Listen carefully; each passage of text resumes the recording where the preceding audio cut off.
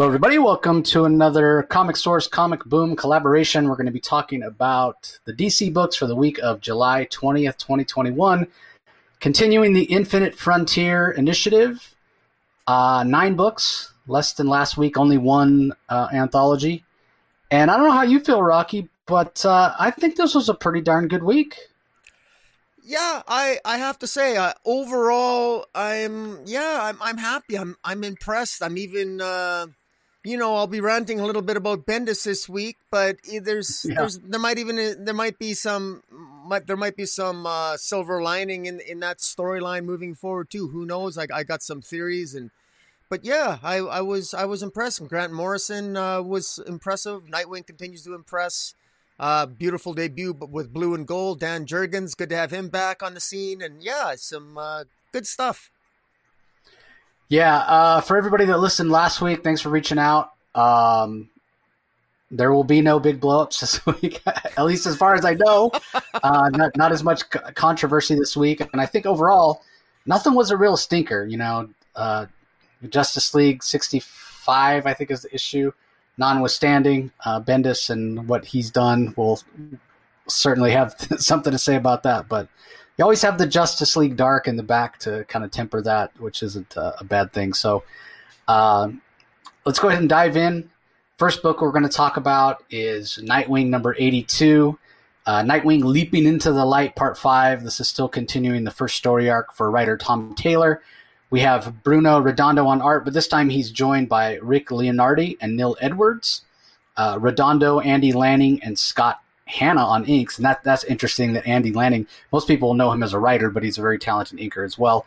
Adriano Lucas on colors, Wes Abbott on letters.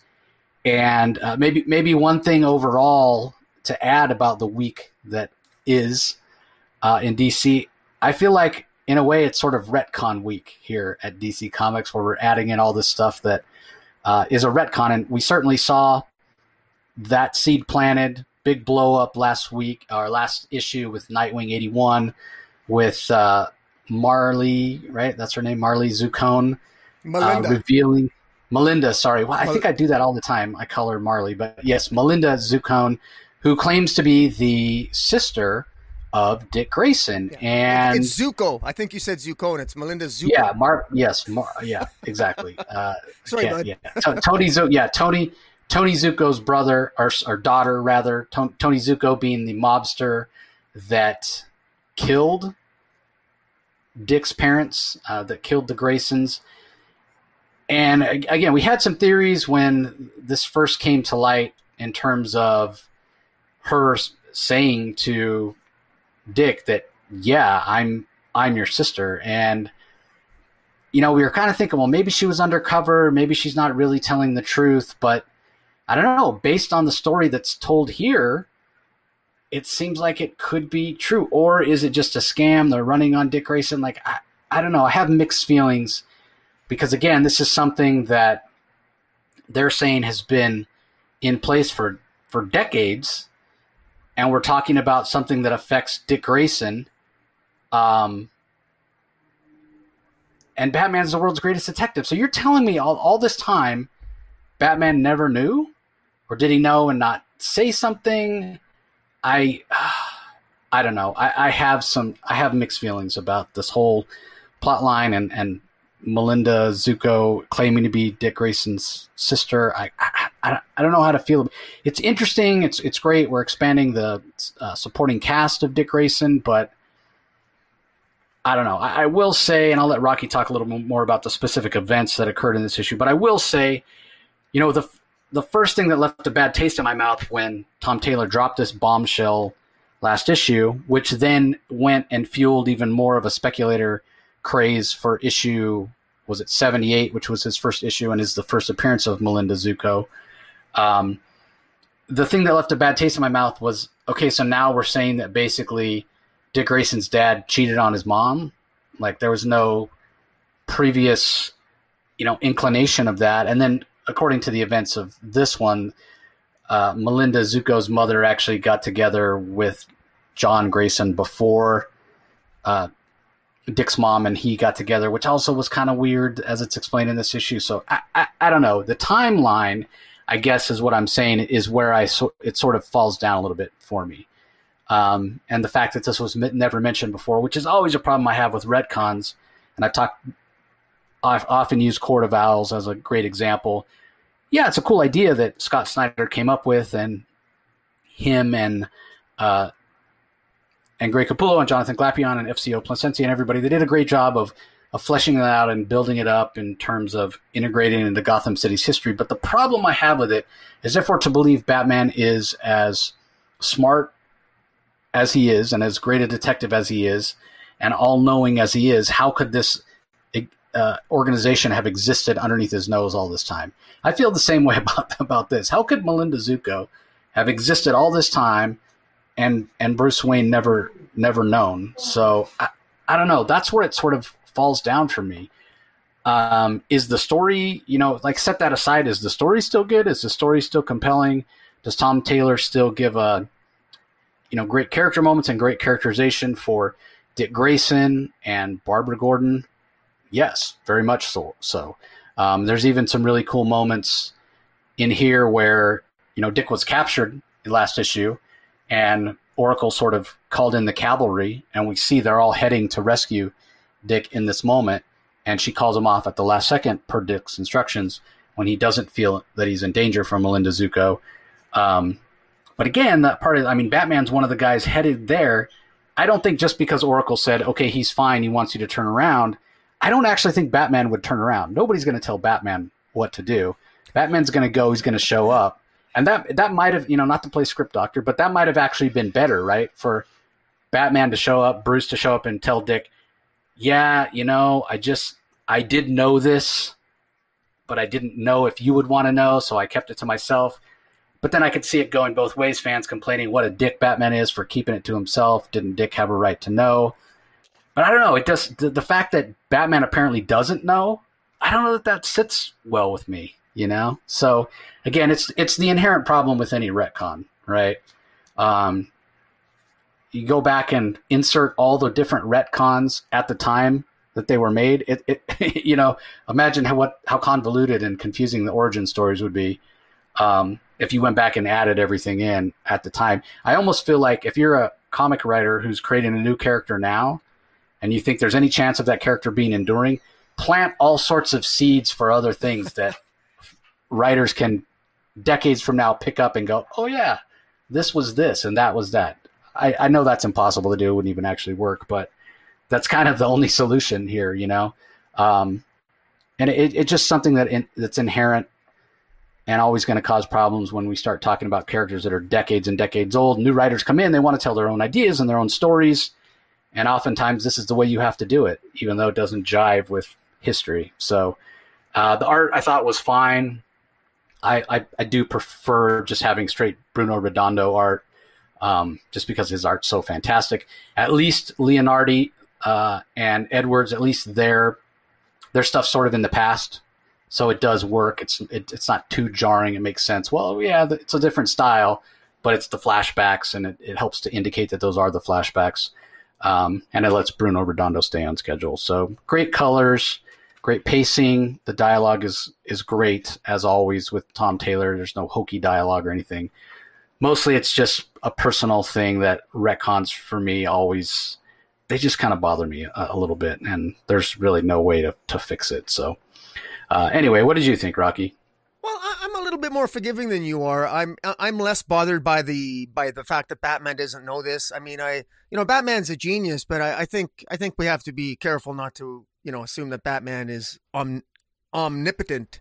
Is Batman really expected to know the sex lives of John Grayson before he got together with Mary Grayson and he had sex with a woman by the name of Miley Lynn, who is Melinda, who is Melinda Zucco's mother, and they had an affair, and John Grayson died. Dick Grayson's father died, never knowing he had a daughter.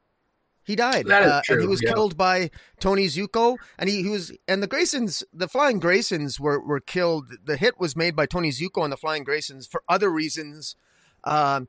other than the fact that Tony Zucco maybe always resented or suspected that Melinda was not his actual daughter. But this to me adds something to the mythos. And I'm actually going to give Tom Taylor the same compliment I gave Jeremy Adams on The Flash, not to bring back our argument of last week, but I think that Tom Taylor, I think he's added something. I think this adds a richness to the past, and I don't think it contradicts anything. I think it enhances it a little bit, and I really like the fact that Melinda Zucco is the same. They're essentially the same age as she's the same age as Dick Grayson, and they're seemingly on opposite ends here. And I really like the question here is, there's a lot of questions about Melinda Zucco. Okay, now she's the mayor of Bloodhaven, but is she corrupt? To what degree is she corrupt? If she's the daughter of Tony Zucco, she must be corrupt. But Tony Zucco was taken out by Blockbuster. Or I believe he was. Blockbuster killed, I think, wasn't that Tony Zucco that Blockbuster killed in the opening issue? Yeah. I think that was. And so her own father then would have been killed by Blockbuster. And Blockbuster ends up showing up here at the end of this issue. And, and I was I thought this had some emotional highlights in it where Miley Lynn, Melinda's mother, she meets Dick Grayson and right away she sees in Dick Grayson, she sees John Grayson's eyes in Dick. And so there's a callback there. And while they've had this reunion following that, Melinda Zucco is told that, as she's escorting Dick out of the building, I mean, she's told that the Blockbuster is at the door. And, so it ends. This was definitely a character. This was a moving the plot forward. This was a major revelation. And I thought it was really nice. You mentioned before, Jace, about how I really like how this Tom Taylor suggests just how much Dick Grayson is loved. At the beginning there when he needed help, and Batman, Donna Troy, the Titans, every Starfire, they're willing to show up at a moment's notice just to help Dick Grayson out. I really like the callback there. Dick Grayson is a guy who was loved. He has family, but now he has, and the funny thing is that Dick Grayson's family has always been heroes. They've always been heroes, heroic. And here we got a hint that maybe, guess what? Maybe Dick Grayson's dad, John, maybe he wasn't John Grayson. I wasn't clear if he was technically cheating on Mary Grayson or it was before he started seeing Mary. I think it was before. I was a little bit unclear on the timeline there, but the fact that Dick Grayson, maybe he's got a half sister who might be corrupt, but I suspect that there's more to this, and I think we're going to be getting some. I think we're going to be getting some pretty good revelations here. This is not just character building, but this is This is building the mythology of Dick Grayson, a mythology that we didn't know, and it doesn't take away from his history. I like to think it enhances it, and I echo your comments on the art. I think it works very well. So I was quite happy with this overall. Yeah, when Miley Lee's telling Dick, she does say, please understand they weren't together yet. It was only because John had put Mary on such a high pedestal that he was oblivious that she'd put him on one too. So it sounds like she knew in a way that the Graysons were going to get together, that they were supposed to be together, but they weren't together yet. So I did appreciate that because, like I said, it did bother me to think that John and Grayson would have cheated on Mary. But apparently that was before. And I do agree with you. It's great that Dick Grayson, the heroes of the DCU, the superheroes of the DCU care so much about him, they'll drop anything and come at a moment's notice. But he has always been an orphan, and maybe that's not the case anymore in terms of him having blood relation here, having a half sister. I do like that idea. I will tell you one thing that will really bother me, though. For God's sake, do not give Melinda Zucco any sort of superpowers, and do not put her in a costume. If you want to use her as supporting cast, certainly have her smart, have her capable, have her maybe politically savvy, and have her help Dick Grayson out in that way. But I really would not want to see her in a costume. The Bat family has enough costumed members, as it were. I'd prefer her much more in an Alfred type role. And she does say at the end, like you mentioned, when Blockbuster shows up after Dick has heard the story from Miley Lee, he's talking to Melinda and says, she doesn't know the truth about you, does she? She doesn't know what you really are. And he's referring to what Rocky was saying earlier about the fact that she's agreeing to run Bloodhaven for Blockbuster, and she appears to be corrupt. And I love the response from Melinda. She goes, you don't know what I am. So again, even though we might have been wrong, or I might have been wrong about her being some sort of undercover government agent and not truly being Dick Grayson's sister, it very well may be that she is undercover. Maybe she's on her own. Maybe she wants to take revenge for Blockbuster killing her father. Maybe she wants to take revenge on the crime in Bloodhaven for the trauma that her mother had to go through. Maybe she went to Bloodhaven in the hopes of taking down Tony Zucco because of what Zucco did to her mother. And now that Blockbuster has taken out Zucco, she plans on taking out Blockbuster because that's the next best thing to taking out Zucco. Like, I don't know. Clearly, there's much more to Melinda Zucco than meets the eye. I guess that's what I'm saying. So next issue, Nightwing versus Blockbuster, and we'll see how it all plays out. But great issue from Tom Taylor. All right, moving on. Next, we have Shazam, issue number 1 from writer Tim Sheridan. Clayton Henry is the artist. Marcelo Maiello does the colors. Rob Lee does the letters. And this is a 4-issue mini, and it says right on the cover, from the pages of Teen Titans Academy. So it very much ties into Teen Titans Academy, and it also ties in really closely to the Future State Teen Titans 2-issue miniseries that we talked about a few months ago. So what were your thoughts on this one, Rocky? Wow. There was, I got to tell you, this, we reviewed if I recall, when we reviewed the Future State Shazam issues, we had some serious issues with it. It was, we thought it was poorly structured. It was difficult to get a handle on. It required multiple reads, I think, from both of us and Trevor, Dark Knight Nation, when we reviewed it, and we weren't particularly happy with it, if I recall correctly. This is much better. I'm much happier with this. This is definitely. I'm really interested in knowing. This gives a lot of background, which, boy, it sure would have been helpful to have known all this at the time right? of Future State, because I got to tell you, Future State really.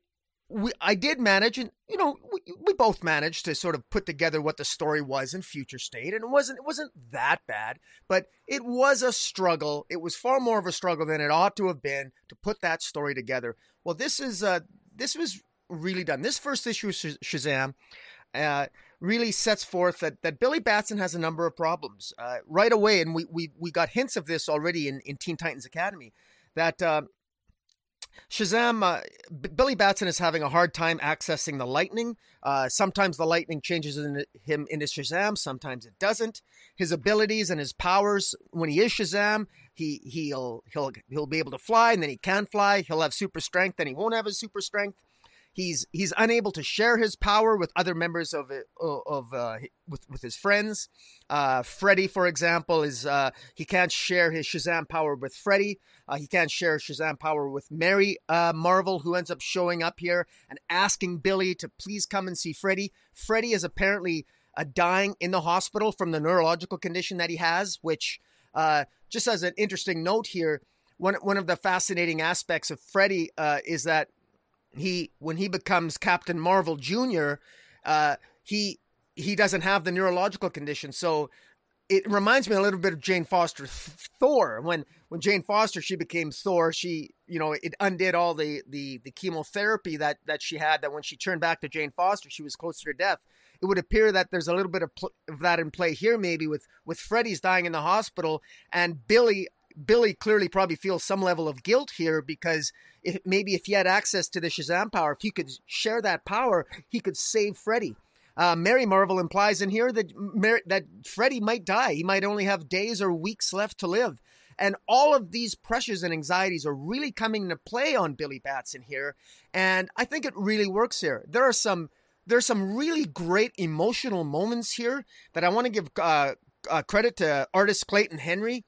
That you can see the frustration that Billy is having. He in his conversations with Nightwing, he's really expressing some discontent. He's getting older, and he said it's getting harder and harder. Sometimes when he's Shazam, he can't remember what it's like to be Billy Batson, and vice versa. And Nightwing just sort of passes it off, telling him it's just part of growing up. And meanwhile, Billy Batson is trying to get a handle on things. He's having his own visions of the future of the Rock of Eternity. And Raven is also having those hallucinations. Again, this is all allusions to what we know of Future State, where we know that Raven will ultimately be taken over possessed by the unkindness, and Shazam will take Raven and put her into the Rock of Eternity. But here, there are so many things that are awry. So much information is crammed into this issue. Dr. Fate shows up, and Billy Batson overhears a conversation with Dr. Fate and the Titans. So much is going on in the DC universe right now that it's really hard. But, Dr. Fate mentions that there's a massive celestial event which has taken place in the pages of Justice League Dark, which we've read about. The Speed Force barrier is in chaos, which culminated in the Flash Annual. The central power battery is destroyed in Green Lantern, and the Rock of Eternity has been displaced into Hell, where Neuron is trying to get inside it. All this is happening, and we know all this from all the comic books, other DC comics, and what's going into Future State.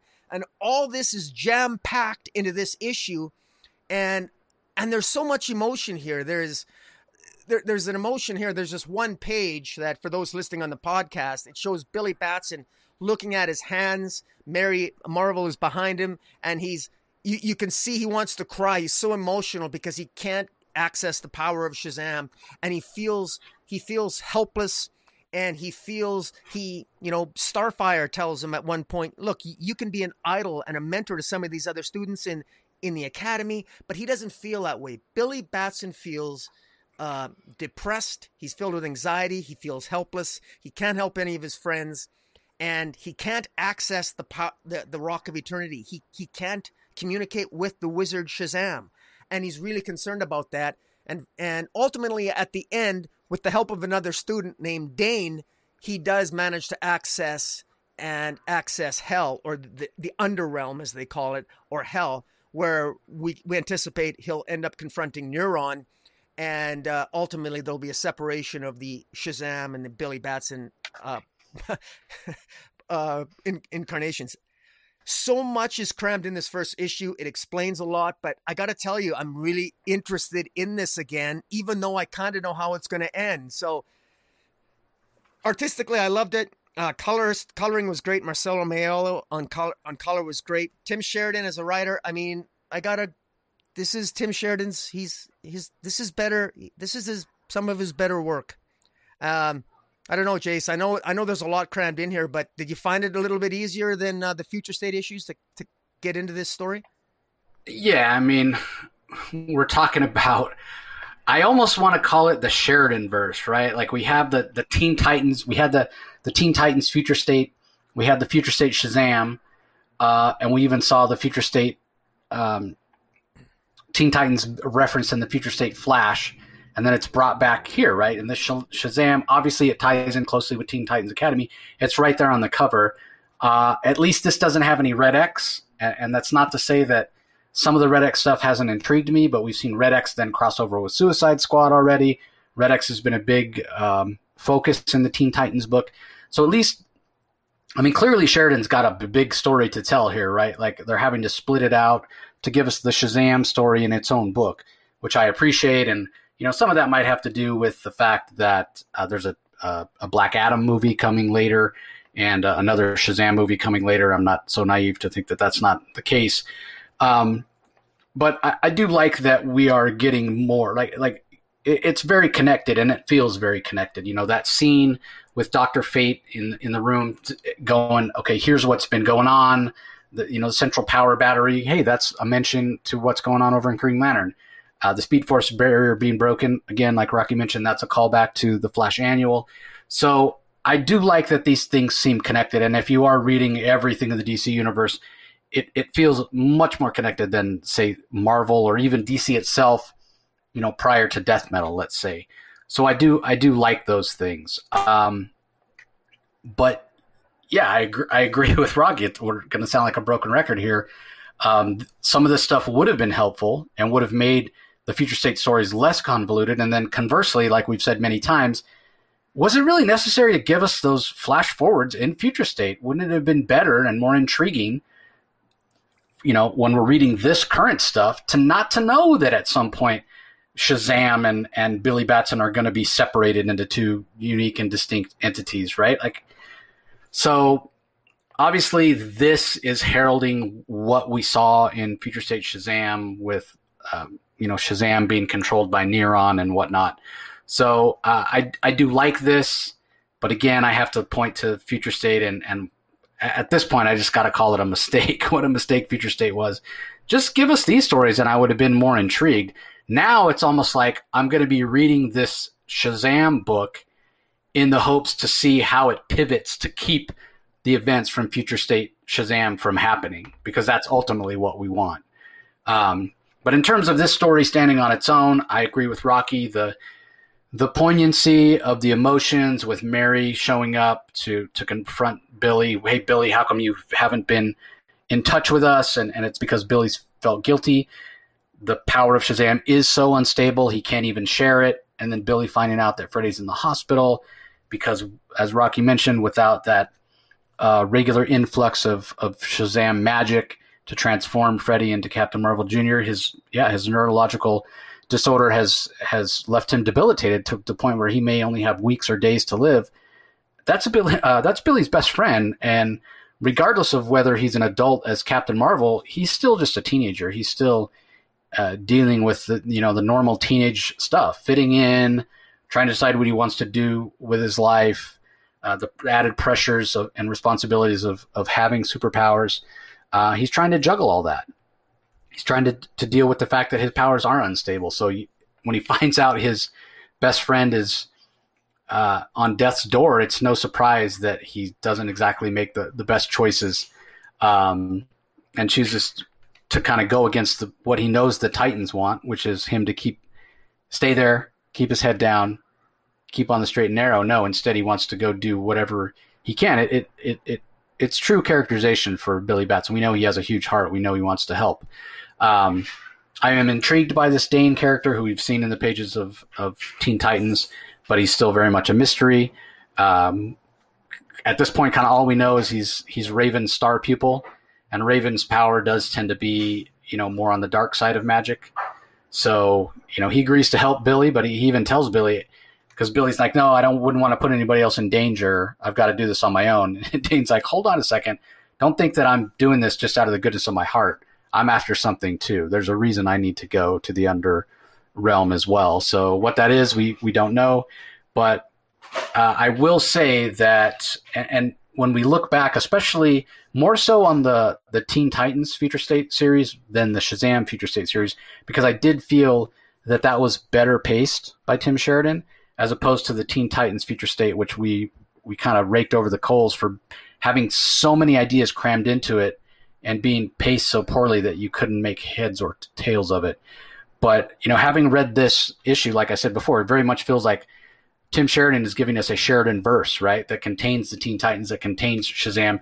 Clearly he's got this big story to tell. So I don't know that the Sheridan verse, as it were, could, I don't know how many titles it could actually sustain and make it worthwhile for DC, but I'm glad that this Billy Batson story is getting its own title, so it has the real estate to give us as much of the story in detail as we need, instead of trying to jam pack it into the pages of Teen Titans. I would almost say that, with all these anthologies, not that I want another $7 or $8 book, but if Sheridan is going to be telling these stories and they're so closely tied in, why not do something like the Batman Urban Legends title and combine them all into one, call it whatever you want, Teen Titans. You could just keep calling it Teen Titans Academy and just have it be an anthology. Well, let's get the Teen Titans Academy story. Let's get a Red X story. Let's get a Shazam story, every month. And so if you were doing that, if you were dedicating one story to Red X, you wouldn't be pulling the focus away from the students of Teen Titans Academy, which when there have been issues that have focused on the students, Rocky and I have really enjoyed them. And if Shazam is going to tie in so closely, that might have been the better way to go. But that might be, hindsight is 2020 at this point. But overall, I enjoyed it. Clayton Henry's art, a little less stylized here than I'm used to seeing, and the backgrounds are a little lighter than I'm used to seeing. So I don't know if that was just a case of the fact that despite this being a Shazam book, there are a lot of characters here. It takes place in Titan's Tower, and there's tons of other students. I have a feeling that might have been what led to a little less detail from Clayton, but overall the art is very, very good, and the colors by Marcelo Maiello are also very, very good. So artistically, I don't have any complaints. Story-wise, I really don't have any complaints either. I thought this was really, really good. I was surprised, only because of the Tim Sheridan Future State stuff, where again, the Teen Titans stuff we really didn't enjoy. Shazam was slightly better, but he has impressed me with his work on the Teen Titans Academy series, and I'm certainly impressed with this as well. Very, very entertaining. Yeah, no, for sure. All right, up next we have another number one, and it's another limited series. It's 8 issues long. It's Blue and Gold, starring Booster Gold and Blue Beetle. It's by the creator of Booster Gold, Dan Jurgens. He does the writing. We have art by Ryan Sook. Letters are by Rob Lee. And when I say art by Ryan Sook, he does both the line work and the colors. And Ryan Sook is an incredible artist. Most people will know him as a cover artist. He doesn't do interiors a whole heck of a lot of times. And I remember he did all the covers for the Future's End weekly series, which was, those covers were fantastic. So seeing him do interiors was great. His art is absolutely fantastic. I think most recently he did some both interior and cover work for Bendis' Legion of Superheroes. So I thought it was great. In terms of the story itself, anytime you get Dan Jurgens writing Booster Gold, I'm in. And I know that Booster is one of Dan's favorite characters to write. I've talked to Dan about it before. There was a good chunk of time, maybe the first 15 or 20 years that Booster Gold existed, nobody wrote him but Dan Jurgens. And it wasn't like Dan said, nobody can write him, just me. It just worked out that way. And then finally some other people wrote some Booster stories. I think Jeff Johns did. Obviously, Booster was a big part of Heroes in Crisis, so Tom King.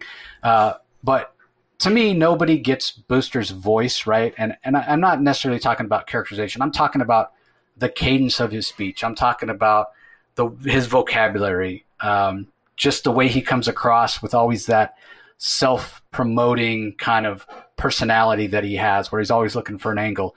Nobody nails that the way Dan Jurgens does. And I know Dan thinks of Booster as a favorite son and loves to write him. So the joy of that, how much Dan Jurgens enjoys writing Booster, I always appreciate. And then, is there a better bromance in comics than Booster and Beetle? Michael Carter and Ted Kord. These guys are just the best. And whether you liked Heroes in Crisis or not, I don't think an argument can be made that Tom King didn't nail at least that aspect of the characters. It was fantastic, from them sitting in a rundown apartment eating pizza to Blue Beetle breaking Booster Gold out of the Justice League cell that he was in. It was fantastic. And you get that same feeling here. These guys truly care about each other. They have a great relationship. There's plenty of humor here. And the underlying story with this alien civilization, I guess, who considers Earth to be part of their territory. At one point, I guess it's the ruler of this alien race, says to his daughter, Earth might be on the distant fringes of our territory, but it's still ours. And his daughter, I think it's his daughter, replies, give me the word, I'll kill the insufferable pests who did this. They are our subjects, obligated to serve or perish. And what they're referring to is, apparently they sent, this alien race sent like a scout ship to Earth to capture the Justice League, so they could, I'm reading between the lines here, they could prevent the Justice League from stopping their invasion when they go to put the boot heel on Earth, because again, it's their territory. Earth needs to serve them and whatnot. And, meanwhile, on Earth, everybody's oblivious to this, right? Wait, I mean, it's not much different, not to get too political, than us, or I say us, the Europeans coming over to North America, planting their flag and saying, this is our land. But what about the indigenous Native Americans that were already there, right? Like, no, they get harassed and moved off their land and killed or whatnot.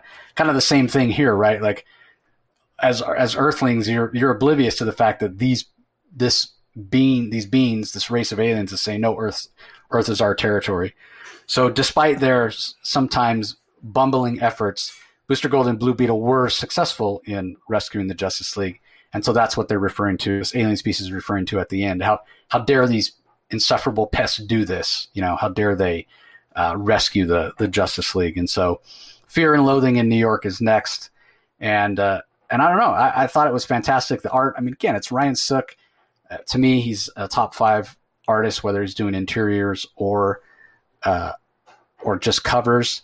And like I mentioned, he did the colors as well. And the colors in this book are very bright, which, despite the fact that sometimes it gets a little serious for a Booster and Blue Beetle book, which is fine, the colors remain bright throughout, which really gives it that lighthearted feel that a Blue Beetle and Booster Gold comic should have. So I absolutely love this. I thought it was fantastic. So what were your thoughts, Rocky?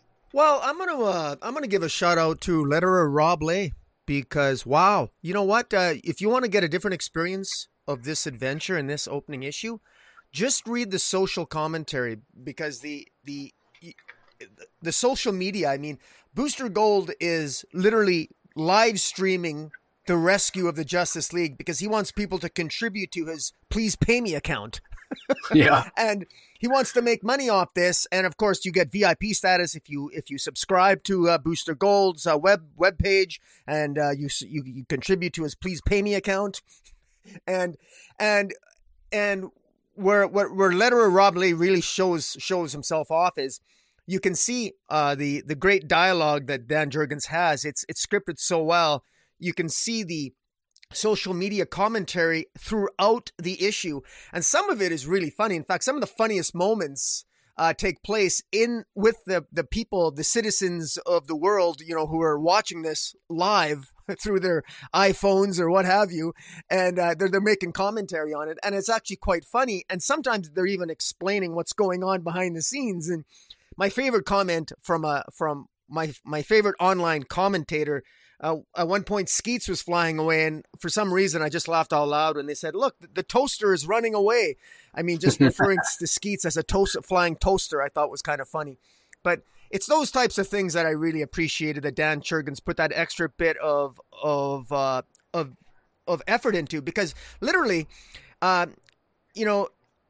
sometimes I know my wife always says that she doesn't know how to read a comic book, and I always sort of chuckle at that, and and I always say, of course she knows how to read, but some people don't have the patience to read a comic book, and she's one of them. But this is one thing where you get a different perspective on the adventure if you just read the online commentary as you go through the panels versus hearing what Booster and Blue Beetle are talking about.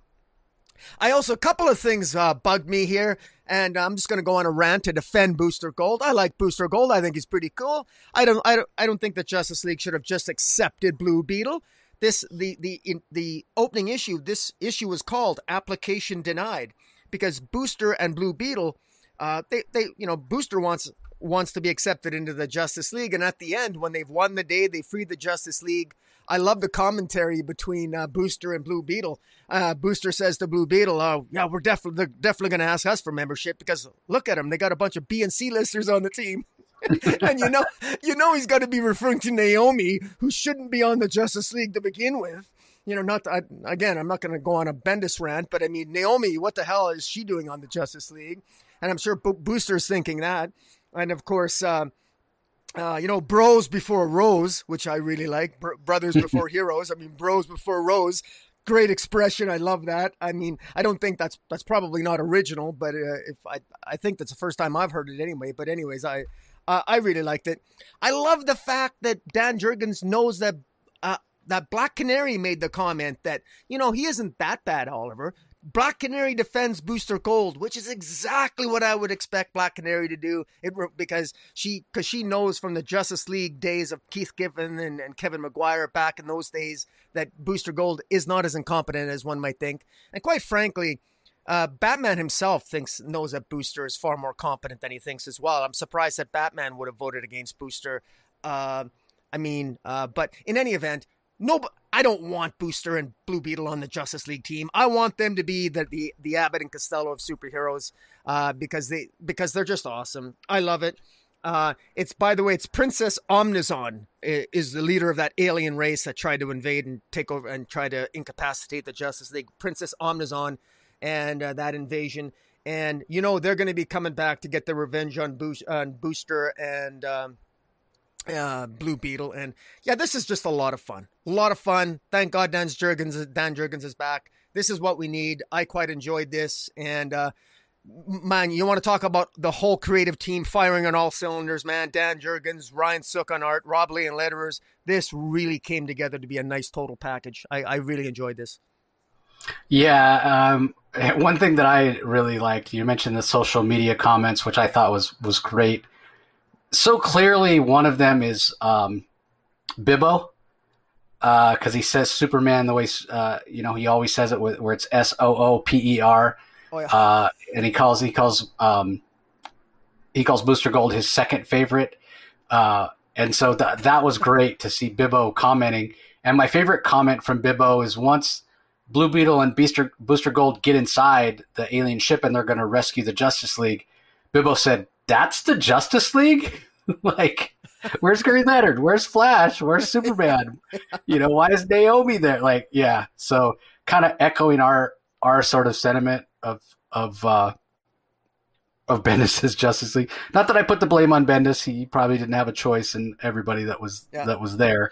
Obviously, we know Wonder Woman is off in the realm of the gods and Superman's about to leave Earth and whatnot. So, guaranteed Naomi was his choice to put on the team. But yeah, I just loved Bibbo kind of saying what we all were thinking. That's the Justice League. Exactly. I feel compelled to say one other thing too, that, I spent so much time laughing and enjoying this issue that I would be lax if I didn't mention some of the more emotional high points when Blue Beetle is at the graveside of his father and he expresses regrets about his role in the Suicide Squad issue series or 10-issue series by Tom Taylor that resulted in the death of Deadshot. And he mentions that. So he has some regrets. So Dan Jurgens, one good thing about Dan Jurgens is because he comes from that triangle area of Superman and he wrote Booster Gold for so long. He's someone who you can bet that Dan Jurgens, more so than most writers, he's cognizant of what's going on in the DC universe, and you're at least going to get some, I think, allusions to that as this series goes forward, I would imagine. Yep, I agree. All right, let's move on to Superman Red and Blue number 5. I think this is the last of this anthology, and again, it's one of those limited color palette series. In this particular issue, we have 5 different stories. Fetch, written by Jed Winnick, art by Ibrahim Mustafa, lettered by Wes Bennett. De-Escalation, written by G. Willow Wilson, with art by Valentin D'Alandro, lettered by Wes Abbott. Your Favorite, written by Joshua Williamson, pencils by Chris Sprouse, inks by Carl Story, colored by Hi-Fi, lettered by Josh Reed. Red Sun Blue Dot, written and illustrated by Mark Buckingham, colors by Lee Luffridge, and lettered by Pat Brousseau.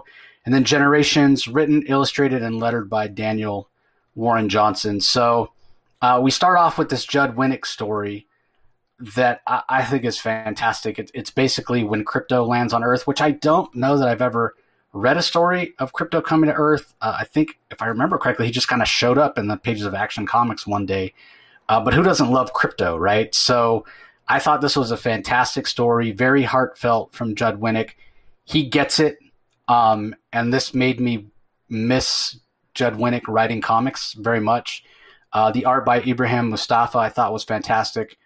The colors, this isn't one of those where the limited palette, I think, affected the story at all. I think it worked very, very effectively. And yeah, this was just very, very well done. Just wonderfully paced. Even though it was a shorter story, you felt like it had enough room to breathe. You got plenty of character moments. Judd Winnick clearly is a Superman fan and a Crypto fan, just like I think we all should be. And I can sum it up, with the last line of the story that Judd Winnick wrote. Every kid needs a dog. It's great. I just love this. I thought it was awesome. What'd you think, Rocky? Yeah, I mean, I don't know. Honestly, I think you'd have to be lacking a heart not to like this. This is just great. I mean, man's best friend, and Superman, young Superboy, young John Kent had Crypto, and it's a nice origin to Crypto. I do recall reading back in the day a Silver Age origin of Crypto, but it wasn't as heartfelt as this. This is great. This is great, and I mean, appropriately named Fetch. This is exactly the type of stories you expect in these Superman anthologies. Just, feel good stories, 8 to 10 pages, just very well done. Great art again by Abraham Mustafa. Just impressive. Yeah. Very nice. Good feel good story. Yeah. And the colors were really good. The de-escalation on the next one. G. Willow Wilson is the writer, Valentin Delandro. And we've talked about Valentin Delandro. I feel bad. It's not that I think the guy doesn't have talent, but I think a lot of times his artwork isn't evoking the feel that I think the stories need. He does have very heavy line work, and it's not even the line work necessarily in this particular story that I think doesn't work. But even though he's using just red and blue and white, the colors I think are a little too dark to sort of convey the hopefulness of the story. It is a serious story. It's a Clark Kent story, not a Superman story. And Clark Kent is in his neighborhood grocery store, bodega, what have you, when this young boy comes in and tries to rob it. And, that de-escalation title refers to the fact that without using any superpowers, just with using, just by talking to this boy, this young man, and by showing that he cares and really showing who Superman is, whether he's in the costume or not, showing who Clark Kent is, whether he's in the costume or not, how much he cares about people, Clark Kent's able to de-escalate the situation. So I thought this, in terms of story, I thought it was very, very good, but I just think that the color palette didn't quite work for me. I think it needed to be, and I'm not saying this should be a brightly colored the way the first story is, but I think it needed to be more bright than this, because it makes it feel almost like a cynical story. Like, Clark Kent did save the day this time by talking this guy down, but the next problem is just right around the corner. And I don't think that's G. Willow, and maybe I'm wrong, but I don't feel like that's G. Willow Wilson's intent. But I thought this was very, very well written, because it shows that whether he's in the costume or not, Clark Kent is Superman, Superman is Clark Kent. So I really enjoyed this. And not that I think G. Willow Wilson's not a very talented writer. I think she's an excellent writer, but she's not somebody I ever was like, oh man, I'd really like to see what G. Willow Wilson would do with a Superman story. But after reading this, I'm feeling that way. I thought it was fantastic. So what did you think, Rocky? Yeah, I agree. And and let's just, hey man, maybe it's because Richard Donner recently just passed away in the last month, but boy, obviously this is Christopher Reeve all the way. I mean, the artist, straight up a tribute to Valentin Delandro. The artist did a fantastic job. In fact, to be honest, I almost wish that we got a scene like this in the original Superman movie with young bumbling Clark Kent. Wasn't so bumbling in this. He actually showed up sort of a very cautiously yet nerdy confidence in how he approached the boy. Really impressed the hell out of the store clerk, who saw that he was, risking himself. Of course, she doesn't know he's Superman, but at the end gives him a Superman doll. And, Clark Kent just being Clark Kent. And in this way, when he's getting this young boy to de-escalating the situation with this young boy was not intimidated by Clark Kent, but that's exactly why Clark Kent, the meek and mild side of Superman, could speak to the boy. Because the boy he could speak to that boy's level, because that boy had the same type of perhaps lack of self-esteem that maybe he perceived Clark Kent having, and that allowed him to de-escalate the situation. There's a lot going on behind the scenes here, quite frankly, between all the characters involved. The young boy, would-be robber, and Clark Kent, and the girl who's studying for a math test or with quadratic equations behind the desk at the till. Very well done by J. Willow Wilson. Again, just another you know, again, another reason I can't believe I'm saying this, because I'm not usually a fan of anthologies, but yeah, this is another real good, feel good story. And especially if you're fans of Christopher Reeve, man, pick this up. Yep, definitely. Next up is a Jimmy Olsen / Superman story from Joshua Williamson, pencils by Chris Sprouse, called Your Favorite. And basically a reporter is asking Jimmy what his favorite shot of Superman, his favorite photograph. What did you think of this one, Rocky? This one wasn't my favorite, but you know, again, it's I got nothing against any of these, this story.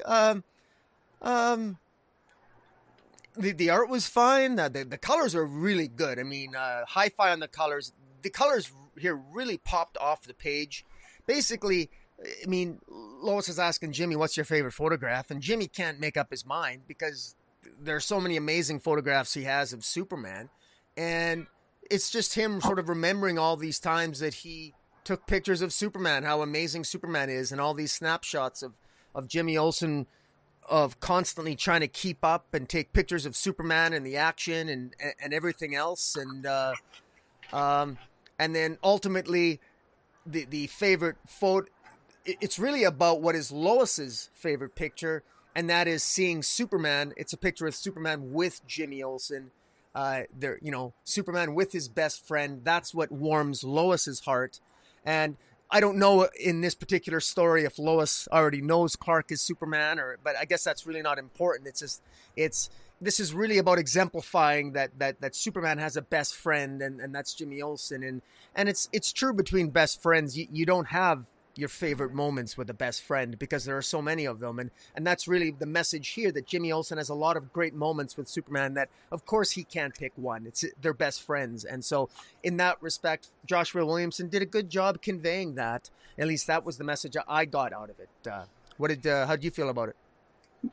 Yeah, I agree with you. And Josh even managed to throw in something there that shows that, you know, sometimes Jimmy is his own worst enemy, because he thinks back to the time he could have gotten what he called the perfect shot, the greatest shot of all time of Superman, where Superman had rescued some kids from a building that was collapsing and then took the time to kneel down and talk to those kids. And Jimmy snaps the picture but left the lens cap on, which is a totally Jimmy Olsen thing to do. So, yeah, I agree with what you're saying. For Jimmy, it's not even about what pictures exist out there in the world, what pictures he's taken.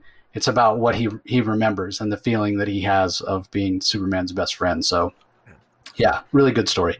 Next up is Red Sun, story and art by Mark Buckingham. Great colors by Lee Luffridge. The other thing I liked that Buckingham did was there's a border on the top and bottom of the page with Superman flying from left to right, which I kind of enjoyed. But this, a lot of the majority of the story are these 2-page spreads that tells a big epic story, except for the first page and the last page. It very much reminded me of Jim Steranko's classic Superman story in Superman 400, which is all told with double-page spreads. But I thought this was fantastic. What did you think, Rock? Yeah, I did. Unfortunately, the way I have this structured for those watching on YouTube, I can only show one page at a time between Jace and I, but so you can't get a full appreciation of the 2-page spread. But I'm looking forward to picking up this comic, and because this is one I haven't bought in all the anthologies. This is one that I will be picking up because I like all the stories, and this is one of them. 2-page spread, fantastic. And, you know, just coming down to just following the rocket ship to Earth, the big blue dot, which is Earth. And again, you know, I never even, it's funny when I think of Superman red and blue, I don't think of Earth, which is, of course, a big blue dot. And you pointed out the Superman, you know, surrounding each page with Superman flying on the top and the bottom, the red and the blue. It's good. It's just, yeah. Again, it's another feel good story. And, yeah, just Superman flying to a home. I mean, flying to his new home, Earth. So, yeah, again, go ahead. Very, very well balanced is what I would say. Red sun, blue dot, right? I mean, it's the whole idea that he's coming from. Superman as a baby is traveling from a red sun to a blue dot, and as we're following this journey, Jor-El and Laura are talking, right? And they're talking about the hopes for their son as their red sun fades and their planet dies, the hopes for their son for the future. So in a way, I think it's kind of spiritually, it just sort of reminded me, not that I'm a fan, as listeners of my podcast will know, I'm not a fan of the Man of Steel movie from Zack Snyder, but that monologue that Jor-El did, Russell Crowe did about, you will inspire them. You're going to be so powerful on Earth, and they'll look to you as a protector. That feeling, is the same feeling I got when I read this. Very, very inspiring. So yeah, and great art by Mark Buckingham as well. So I thought it was pretty solid. And speaking of Man of Steel, when we get to the last story, which is by Daniel Warren Johnson, which has everything to do with Pa Kent and being a father. Pa Kent basically goes to church. It hasn't been so long since the rocket ship has crashed, and he goes to talk to this priest. He admits that it's been a while since he's been to church. He's been so busy, trying to raise this child, and he's expressing doubts. Like, I don't know about the world. I'm just an old farmer in a small town. What do I have to give to this child? And the priest tells him that, you have a good heart.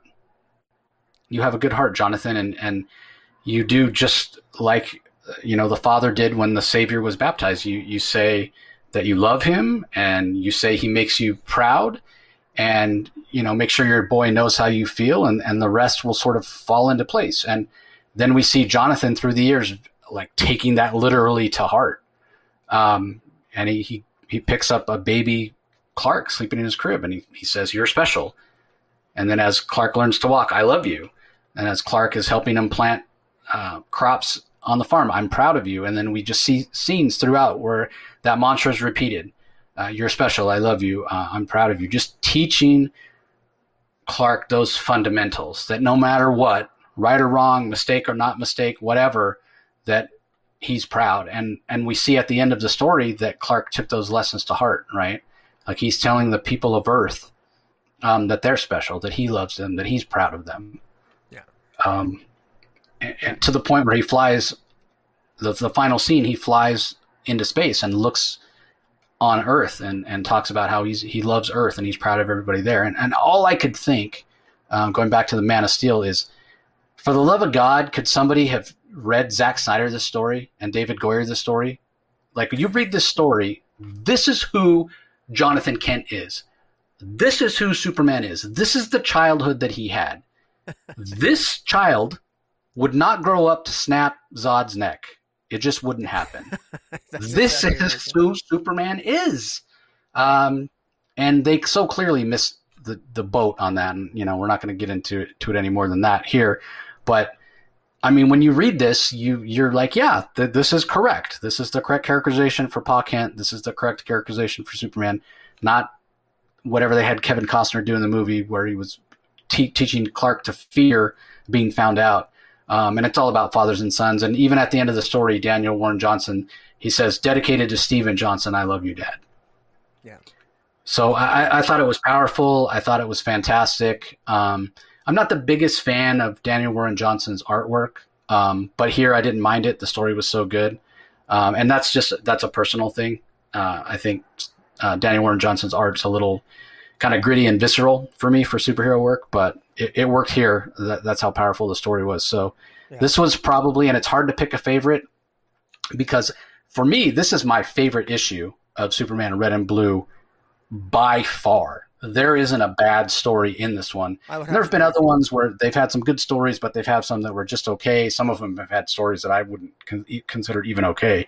They've had some stories that were below average. But in my mind, every one of these stories is above average to absolutely spectacular. Yes. And this last story is probably my favorite, but the Clark Kent story is great, and the Crypto story is great. I mean, they're from start to finish, far and away my favorite issue of Superman Red and Blue, and a lot of it to do with the strength of this last story. Yeah. What did you think of this last one, Rocky? I loved it. This was really great, and this is one where you'll note here that in most of these anthologies with Superman Red and Blue, the colors red and blue are usually painted upon the character of Superman. But what I love about this story, and it was clearly intentional, is that the heroes of this story are Jonathan and Martha Kent, because they're the only ones colored in red, signifying that they're the heroes because they love their son. Jonathan in particular passes on, says, "I love you, son. You're special. Good job." And it's Jonathan with his red shirt throughout the story. And it's Martha with her red shirt throughout the story. And then after they're gone, Superman, when it shows Clark Kent in front of their grave, he rips open his chest and he has a red S. So that love, that the color red is symbolizing the passage of love, the passing of love to the next generation. Love your children. Love, it conquers all. And, make your children feel special. It's about legacy. It's about moving forward. And the color red symbolizes that. And that color red, and then near the end, of course, you got Superman in both red and blue looking down upon the earth saying, "I love you," to that big blue dot, which we just saw in the previous story. There's a synchronicity here that is absolutely beautiful. And I want to give a shout out, of course, to a Daniel Warren Johnson. This is a guy that did, I do like his art. I think it's an acquired taste, but I like it. He did Wonder Woman Dead Earth, and he's currently the writer and artist on, or the artist on Beta Ray Bill at Marvel. And that's receiving a lot of critical acclaim right now as well. But excellent, very, very well done. Fantastic anthology so far, no question. Yeah, agreed. Yeah, I wouldn't be surprised to see this last story get some nominations for Best Short Story. Would not surprise me at all. Yeah, no doubt. All right, moving on. Next, we have Catwoman number 33 from writer Ram V. Fernando Blanco's the artist, Jordi Belair on colors, Tom Napolitano on letters. I don't actually have a whole lot to say about this one. It feels very much like a transitional issue. We do finally get the fight between Father Valley and Catwoman. And based on that Catwoman annual and getting the origin of Father Valley, I do find him somewhat more of an interesting character. But I haven't come so far as to say I'd be a fan of him. And I think what I particularly don't care, I just don't care for his character design. The trench coat and the funky hat, the glasses that oftentimes are opaque. I'm just, so you can't see his eyes. I'm just not a fan of the character design. I think that's what leaves me cold. It's certainly a well scripted and well paced issue. Like I come to expect that from Ram V. A very technical, technically good and well put together comic. But yeah, it feels like this is a stepping stone to something more. And if anything takes it out of feeling like completely a transitional issue, is that we do finally get that fight between Catwoman and Father Valley, like I mentioned, but it doesn't feel like it's the final fight, right? Catwoman doesn't fare that well. And honestly, it's probably because she's distracted and stressed out, which is sort of covered in the first part of the issue. And you would expect the rematch to go much, much differently. But the art, Fernando Blanco, he's done an incredible job on Catwoman this whole entire time. So he does the same again here. We do finally find out the identity of the trench coat wearing, fedora wearing, mysterious character who's been helping Catwoman out. And I'll let Rocky spill the beans on that one. But I liked who it was. I'll say that. And overall, this is still a very, very good series. Maybe not my favorite issue, but yeah, I'm on board. I think next issue will probably be action packed because it seems like Ram V he follows up one of these sort of slower issues or when there's not a ton of action with often an issue where it's action from cover to cover. So I guess we'll have to wait and see. But what were your thoughts, Rocky? I really like this issue. Things are really starting to come together here. And, in the last issue 32 of Catwoman, Father Valley had stabbed one of the other stray cats, Leo, and left him for dead in an alley. We then got the Catwoman annual that gave us a little bit of background of Father Valley, and he sort of related to the whole, to the Saint Dumas chapter, and he's got an interesting sort of origin, Father Valley, and he's an assassin. Father Valley was an assassin hired by the Penguin to assassinate, to basically kill Catwoman, and Detective Hadley, formerly of Villa Hermosa, who is was assigned to Gotham PD. He's discovered that Carvalli is an assassin, and he goes out to try to warn Catwoman. Meanwhile, Catwoman, Selina, discovers that her mysterious benefactor is actually Clayface. And that's not too much of a surprise. I think you even guessed that, if I remember correctly, Jace, or other people have guessed it. What I find really interesting here is that I love the fact that the magistrate forces are at play to blame the strays, to blame the people of Alleytown for some of the violence that's occurring. And Mayor Nagano was, of course, authorizing magistrate forces to go into Alleytown and to round up all the strays. And so they've got to leave their nest. And the series of underground tunnels that Selina has set up, they're really starting to take advantage of. And what Clayface has here is Clayface shows Selina that they actually have allies. And this is very interesting. Selina's new allies are, number one, there is the Riddler. Riddler is helping to set up an electrical grid on the underground tunnel. So the Edward Nygma, the Riddler, is actually an ally of Catwoman. We got the Croc, we got Knockout, we got Firefly, and we got Cheshire. And of course, Cheshire here is the mother of Cheshire Cat. And Cheshire Cat is actually Leon. Remember, Roy Harper and Cheshire had a child, Leon. Now, Leon was killed in the pre-Death Metal universe. We know Leon is alive. She's now Cheshire Cat, sort of essentially the sidekick to Catwoman. So I got to wonder, one of the questions I have, even outside this narrative, Cheshire now, she's an international assassin. Why would she be in Gotham wanting to work with Catwoman of all people? I wonder if Cheshire was the one. Does Cheshire know that her daughter Leon is still alive? Was it Cheshire that dropped off Leon in that orphanage in Alleytown? I mean, I got these questions. So I'm really curious about this. We last saw Cheshire in the pages of during the Joker War, in the of Batman. Anyways, it's a lot of things are happening here. You already mentioned it. It ends with they end up going down to the docks because they want to smuggle in high tech. They want to smuggle in high tech computer equipment from the docks, and so that's where Clayface and the Killer Croc go to pick it up. But that's when it's all a setup by Father Valley, and he utilizes it to attack Catwoman, stabs her a number of times, really gets one up on her. She ends up being thrown into the river where it looks like Batman is going to be trying to rescue Catwoman. And Clayface, unfortunately, gets blown up by Father Valley. He shoves a grenade in Clayface. Clayface probably isn't dead, because I'm sure that's not the first time Clayface has exploded into mud globules all over the place. But in any event, a lot of moving parts here. But I think this is fun. I think it's action packed. Ram V's done a really good job. I love it.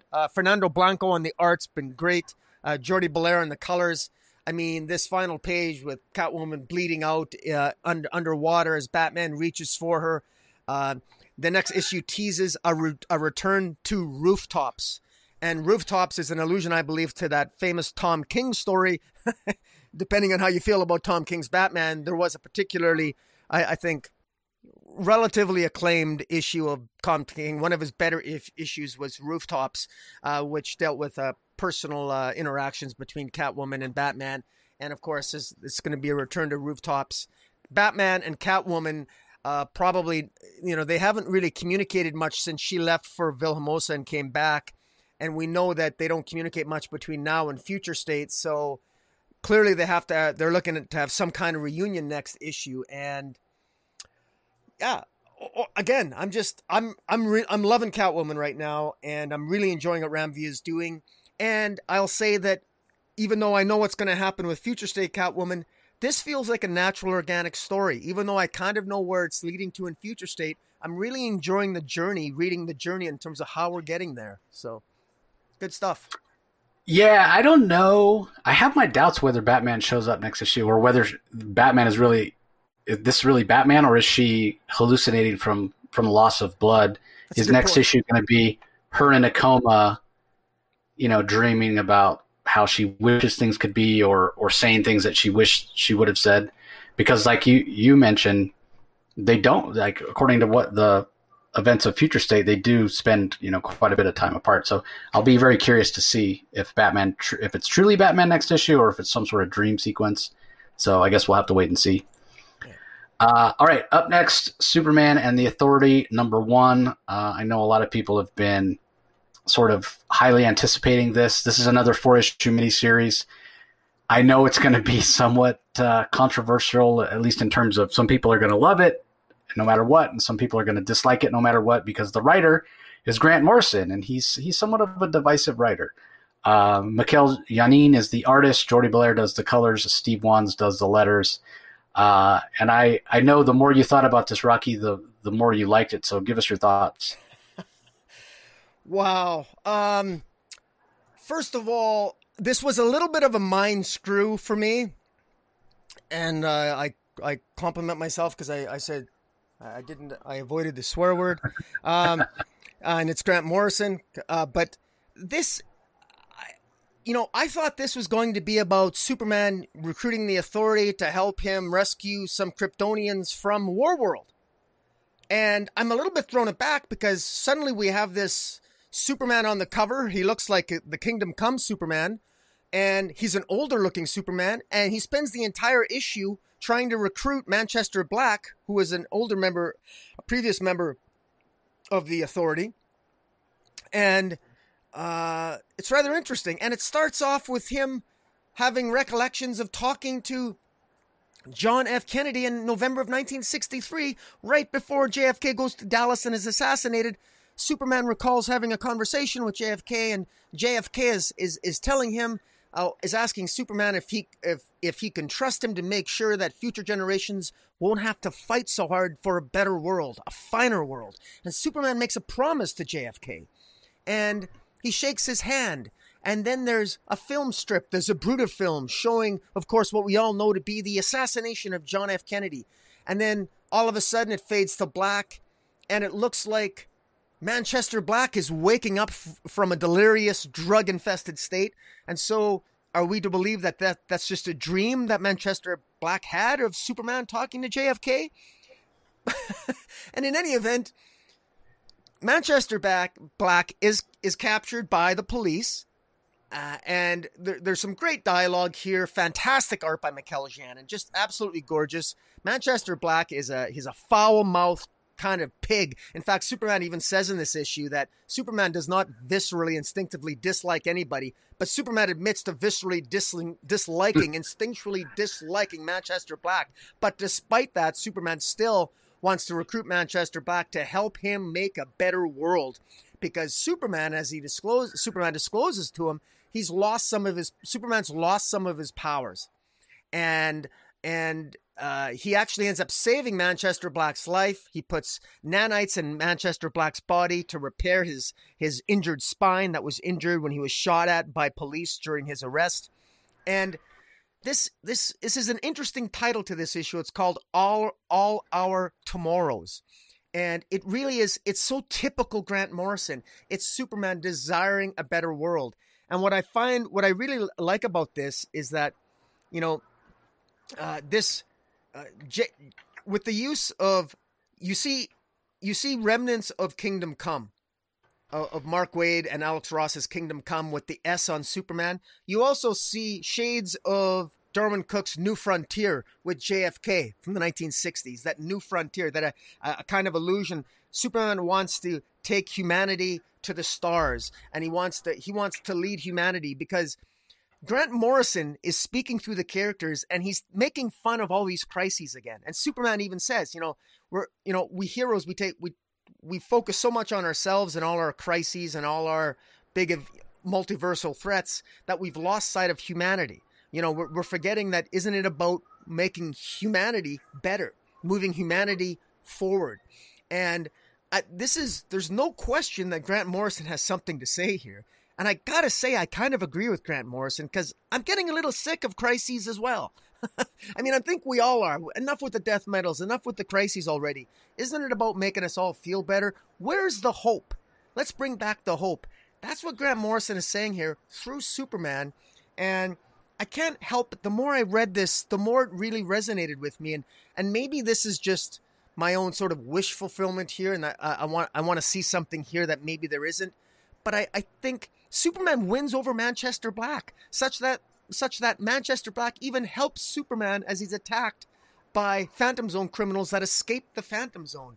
And Superman takes the chance. He knows he's going to be attacked by the Phantom Zone criminals. He even tells Manchester Black that.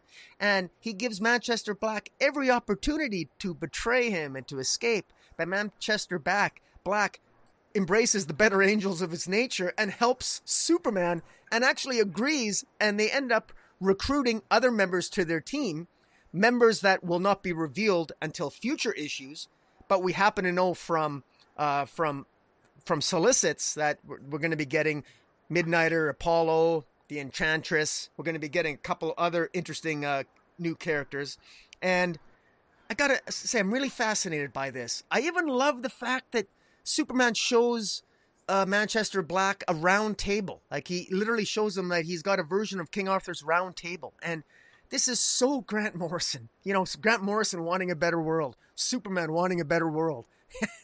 And this is where this is headed. I really, truly hope that Mikel Janin manages to draw more than 2 issues. I think I've only ever seen Mikel Janin draw 2 issues consecutively, ever. I mean, I hope he draws all 12 issues of this series, although he won't be able to because he can't really maintain that pacing. But in any event, we got the Fortress of Solitude here. We got sort of a Kingdom Come-esque Superman. We got New Frontier sensibilities. I got to tell you, man, this is hitting all the right spots. And I got my issues with Grant Morrison when he can go a little bit psychotic. But I actually kind of like where this is going. But what I'm not seeing is I don't really see how this perfectly fits into the current situation in Superman and Action Comics. And I don't care. I like this better. I actually like this better because I think this has something to say, and I think I like what it's saying. What about you? Yeah, I think you said 12 issues. Only 4 as far as I know, but it would surprise me to see it extended, or if this is just one in a series of Superman and Authority minis. Because, yeah, I mean, I agree with you. Mikel Janin's art is very detailed, and he often, other than Grayson that he did when Tom King and Tim Seeley were writing it, yeah, he tends to do, 3 or 4 issues and then move on to something else, or takes a break and there's a fill-in artist or whatnot. Because I agree with you, his character designs here are fantastic. I am somewhat surprised that this isn't a Black Label book, because clearly this is in some undetermined future. Superman has gray hair on his temples. He's older. He's grizzled a bit, and this certainly isn't in current DC continuity in any way, shape, or form. So I'm curious about the decision not to put it in Black Label. And we all know that I am not a Grant Morrison fan. But that being said, I am intrigued by this story. I'm intrigued by these ideas. It certainly feels like, one of the most classic Superman issues of all time. It's on just about every best of Superman story list I ever see, is issue 70-75, which is actually the first appearance of Manchester Black. What's so funny about Truth, Justice, and the American Way? It's written by Joe Kelly. Yeah. If I didn't know better, if I didn't have that knowledge in my mind, and somebody asked me, who do you think created Manchester Black? Grant Morrison would be very high up on my list of guesses, right? Manchester Black is so a Grant Morrison character. He is the perfect example of a Grant Morrison character. Morally bankrupt, completely over the top. He's just the epitome of a character that Grant Morrison would create. So it's no surprise that as this story launches, that he's the first character that Grant Morrison sinks his teeth into, and he nails the characterization of Manchester Black 100%. And like you, Rocky, I'm pleasantly surprised by what Morrison does here, by Morrison's characterization of Superman, despite I wouldn't call myself a Morrison fan, and despite me disliking most of what he does. One story that is probably my favorite Morrison story and that I do love very much is All-Star Superman, which Morrison did. Yes. This is not that Superman. This is a different characterization of Superman, one in which Superman feels like maybe he's coming to the end of the line, And, going back to how this feels sort of like a sequel to What's So Funny About Truth, Justice, and the American Way, Superman is maybe pivoting because he feels the end is near to sort of an idea that maybe I should take a little harsher stance on things, right? Which is what the Authority is all about, right? Maybe I should use my powers. Maybe I should use a little bit of a stronger fist rather than the open hand in order to set things right. A little bit of the ends justify the means. And so even though Superman himself talks about how he can't stand Manchester Black, he's just at a place in his life where he's willing to do whatever it takes and maybe work with some people he wouldn't normally in order to leave behind a world that he can be proud of and feel like he being Superman did everything that he needed to do in order to leave the world in a good spot, leave the universe or galaxy or Earth or whatever in a good spot. So I am intrigued by it. I am a little confused, as I said, because why isn't this a Black Label book? Are they specifically saying that it is in continuity because it isn't a Black Label book, and it's just at some indeterminate time in the future? At the end of the day, it doesn't matter. Just give me a good story and give me good art. And the art by Mikhail Yanin is absolutely fantastic. I mean, I'm a huge Mikhail Yanin fan, so not a surprise how much I love it. But beyond the storytelling and the line work and the great facial expressions from Manchester Black, the costume that Superman's wearing, you mentioned being reminiscent of Kingdom Come, no cape. I think it looks great. Multicolored gloves, and despite Superman being older and looking a little grizzled, he definitely still looks powerful and capable. And that's something that comes across in the story as well from Grant Morrison. Superman's capability of, maybe physically his physical powers are fading, but his analytical mind, his intelligence, his ability to be tactical and use Kryptonian technology. He even talks about it himself, saying, I might be not as powerful as I was physically, but Kryptonian super science is advanced as it ever was. And using that knowledge to do whatever it is that he has planned in order to do before he succumbs to whatever the ravages of age or whatever else he may be experiencing. So while I didn't like it as much as Rocky, I thought it was a good start. And I go back to Manchester Black in the hands of Grant Morrison is a perfect pairing. Whether or not this characterization of Superman in the hands of Grant Morrison is a perfect pairing, I guess you'll have to ask me after issue 4. But I thought this was a good start. Fantastic artwork from Mikhail Yanin, and I enjoyed it. Yeah, I just want to quickly add that there are some shadows in terms of who the enemy is in this series, and it's in shadow. And I think there's for those watching on YouTube, I think the shadow looks like it could be Mongol. The shadowy figure could be Magog, since this does have a Kingdom Come allusion.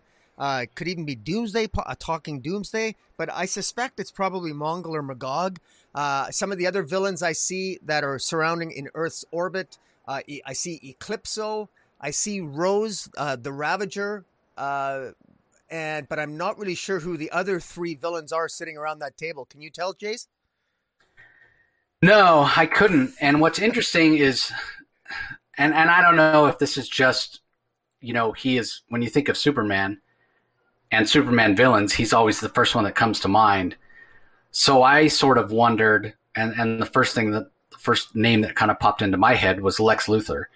Now I know that the silhouette, the shadow of whoever this head villain is looks very much larger than Lex, but I kind of attributed that to, well, could Lex have built himself a larger armor?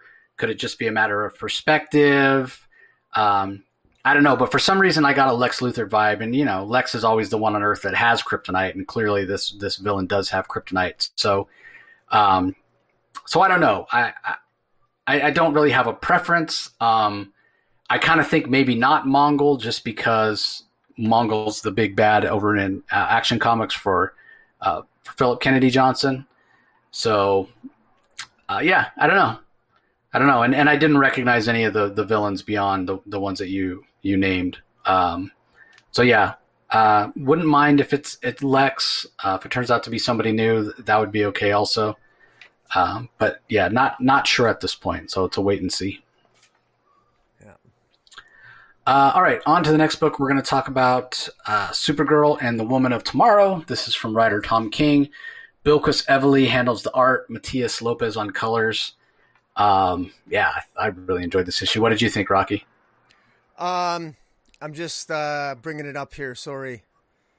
I thought this was kind of a little bit of a filler issue for me, to be blunt. But I didn't mind it. But it was kind of a filler issue for me.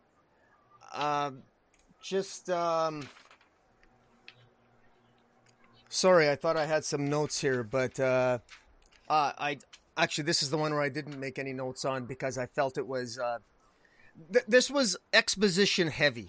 This was definitely exposition heavy. I enjoyed this almost more for the beautiful Bilquis Evely art. This is just, the young girl that basically had hired Supergirl to help find the person who had killed her father on her planet, where she was basically, her and her family are rock farmers of all things, and reminiscent of the old John Wayne Western. This is a play on the John Wayne Western. I forget what it is. Yeah, it's the one that they've recently remade with Jeff Bridges, and I can't think of it either. Was it? I'll look it up while you keep talking. Not True Grit. Yeah, True Grit. It is True Grit. Yeah. Yeah, where the young girl comes and recruits an old washed up gunslinger to help her get revenge. Yeah, and yeah. This entire issue really involves them traveling on a space flight as they're flying away from the Red Sun. Supergirl slowly getting her powers back, and they're just sort of mingling with other alien species, and it's just it's rather odd. This young alien girl it's funny for being the daughter, for having like 6 or 7 brothers and being the daughter of a rock farmer. She speaks with a high degree of sophistication with her use of language, which I find rather odd, but also rather interesting. Supergirl herself seems to be going through something. We know from last issue she basically she's clearly dealing with something. She's dealing with her own issues and unresolved issues. She was 21 years old. She went to a planet with a red sun to get drunk because she doesn't have her powers when she's under a red sun. So she just enjoyed basically a night out getting drunk all by herself. It's interesting that a lot of people, some people were highly critical of the first issue and highly critical of Tom King, thinking that Supergirl has lots of friends and she would never go to a planet all by herself just to get drunk and everything else. And I got to say, I couldn't disagree more with some of that sentiment. I mean, cut the girl a break. I mean, we've all at times, anybody who says they've never once drank alone or occasionally like to be alone and get drunk, I mean, come on. I mean, cut the girl a break. She's, some people take offense to the fact that this Supergirl clearly has some anger issues. Certainly the Supergirl in the last 15 to 20 years, going back certainly to the beginning of the New 52 era, where she was a Red Lantern, for God's sakes, where her anger, she became a Red Lantern because of that. During the Rogol Zar Supergirl storyline written by Mark Andreyko, her anger attracted Rogol Zar's axe. So look, maybe you don't like the fact, maybe that Wonder Woman has that. Pardon me, Wonder Woman. That Supergirl has some anger issues, but it is in her continuity. So granted, look, if you don't like the continuity, all the power to you. There's lots of continuity things that I don't like either, but it is in the history of this character. So I don't think it's, in my view, I think it's unfair to fault Tom King for using that as a plot point to suggest that Wonder Woman, here I go again, that Supergirl has some anger issues. And he's basically suggesting that it might stem from the fact, as this young girl reminds Supergirl, that did you ever get revenge for what happened to Krypton when you lost your planet? And Supergirl says, no, she didn't. And ultimately, Supergirl decides she's going to help this girl. Supergirl is living vicariously through this young girl. As this young girl seeks redemption and revenge for the death of her father, Supergirl is, I think, trying to vicariously obtain some type of satisfaction for her own issues as well. And this really comes through in the interactions and the dialogue in this issue. It's exposition heavy. I know a lot of people won't like that. And I think in many ways this issue this is sort of rehashing territory that we covered in the first issue, but it flushes us out a little bit more. The art is fantastic. The way Bilquis Everly illustrates space, illustrates the interactions, illustrates Supergirl, how Supergirl looks at the various alien races and how they look, and just this really works. I mean, I felt this. I think this is emotionally resonant, and I can't believe this. If you'd have told me like a year ago that I'd be defending Tom King stories, I am officially, I mean, I actually like 90% of what I'm reading from Tom King right now. I mean, it's unbelievable. And I don't have any excuse for it. It's just good writing. I mean, I've been so hard on Tom King. I know you and I probably more me than you, but no, I got to give full props to Tom King here. I'm fully enjoying this. I'm on board, and I'm looking forward to see how this is going to end up resolving itself. Because a lot of people are saying Tom King is not going to have an original ending. He's just going to copy the True Grit, plot points, etc., etc. Maybe he will. He has done that in the past. But quite frankly, I don't care. I'm enjoying this. And if you're going to copy something, you might as well copy a good story. Yeah, exactly. I do agree with you that it's exposition heavy. And I sort of feel like the only forward momentum we get in the story happens in like the last 3 pages, where we get to the point in the story where the girl recaps what has already happened for her, but we haven't seen, right? Like the end of last issue, it's Superman and Supergirl rather, and Crypto, and they're both wounded by the arrows from Krem of the Yellow Hills. And okay, so how did we get to that point? What happened between that point that last issue ended and the beginning of this issue, where this girl and Supergirl are traveling somewhere? Crypto's nowhere to be seen, and I did wonder about that. Like, well, wait, where's Crypto? So in the last couple of pages, we get sort of what happened between last issue and the beginning of this issue, and we know that yes, Supergirl did agree to help this girl, and part of why she's going after Krem of the Yellow Hills is to save Crypto. And like we talked about in Superman Red and Blue, that makes total sense. Every kid needs a dog, and we know the love that that Kara has for Crypto.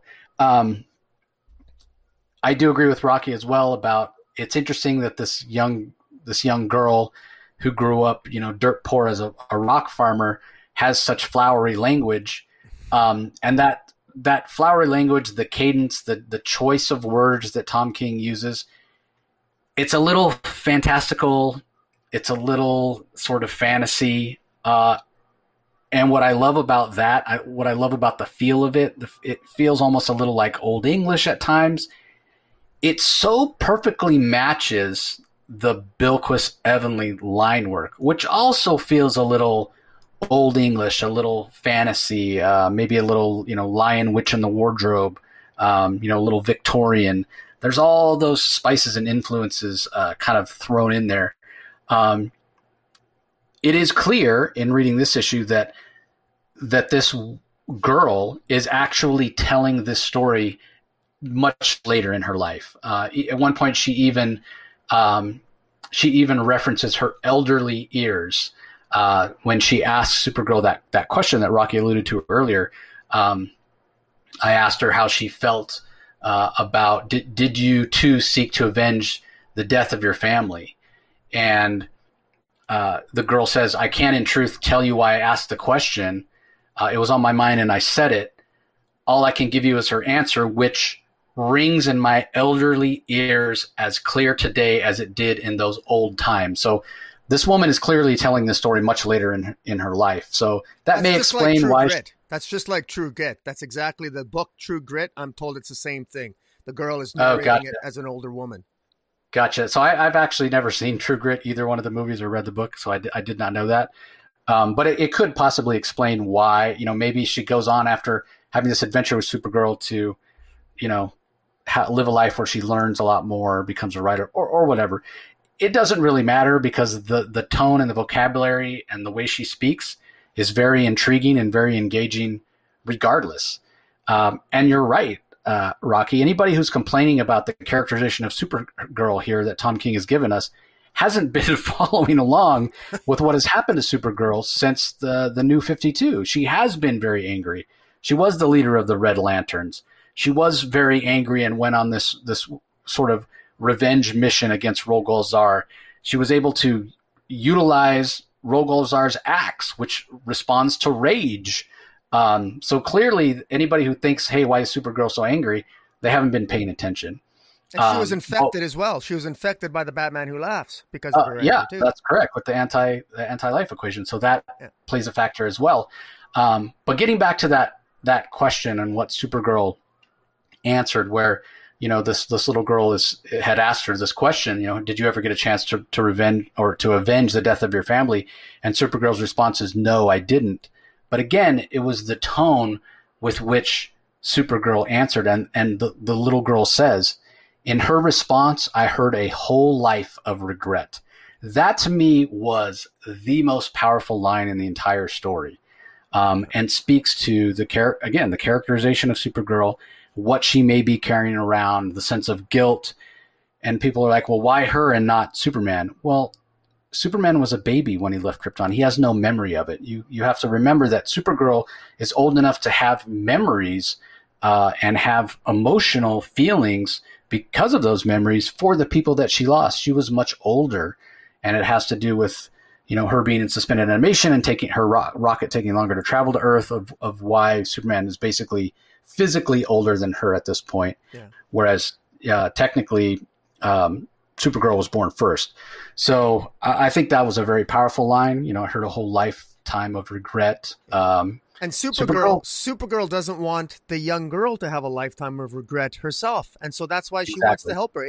It goes both ways. I mean, it's either like either one of them could be saying this dialogue, this exposition, because they're both mirror reflections of each other. They only differ in age in many ways. Yeah, exactly. So this is great. I mean, I expected it to be great, but once again, Tom King is impressing me. And, so I've been accused of being a Tom King stan. Tom King is a friend of mine. That doesn't mean I like everything he does. There are things that Tom King does that I don't like, stories that he's written that I don't particularly care for, or issues that he's written that I'm Tom, I don't know about that. Sometimes I think he has a tendency to overcomplicate things. But you want to talk about a great story, he's nailing it in Rorschach, and he's nailing it here in the Supergirl Woman of Tomorrow. Absolutely love this issue. Very well despite done. The fact that we only get a little bit of forward momentum. But I think it was necessary. I think we really have a better understanding of how these two relate to each other. And I would expect, with only 6 issues to go, the rest of it to be have a little more action.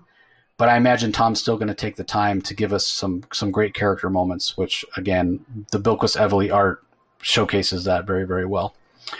All right. Up to The Flash, number 772. This is written by Jeremy Adams. Will Conrad is the artist. Alex Sinclair on colors. Steve Wands on letters.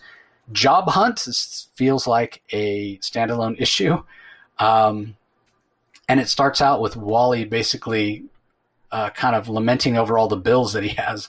He's been on this time-traveling adventure that culminated in the latest Flash annual, and he gets back home, and Linda's like, you keep saying that word, and Wally keeps groaning, no, over and over.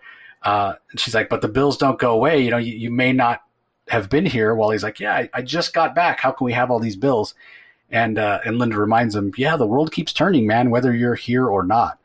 So Wally basically realizes he needs to get a job.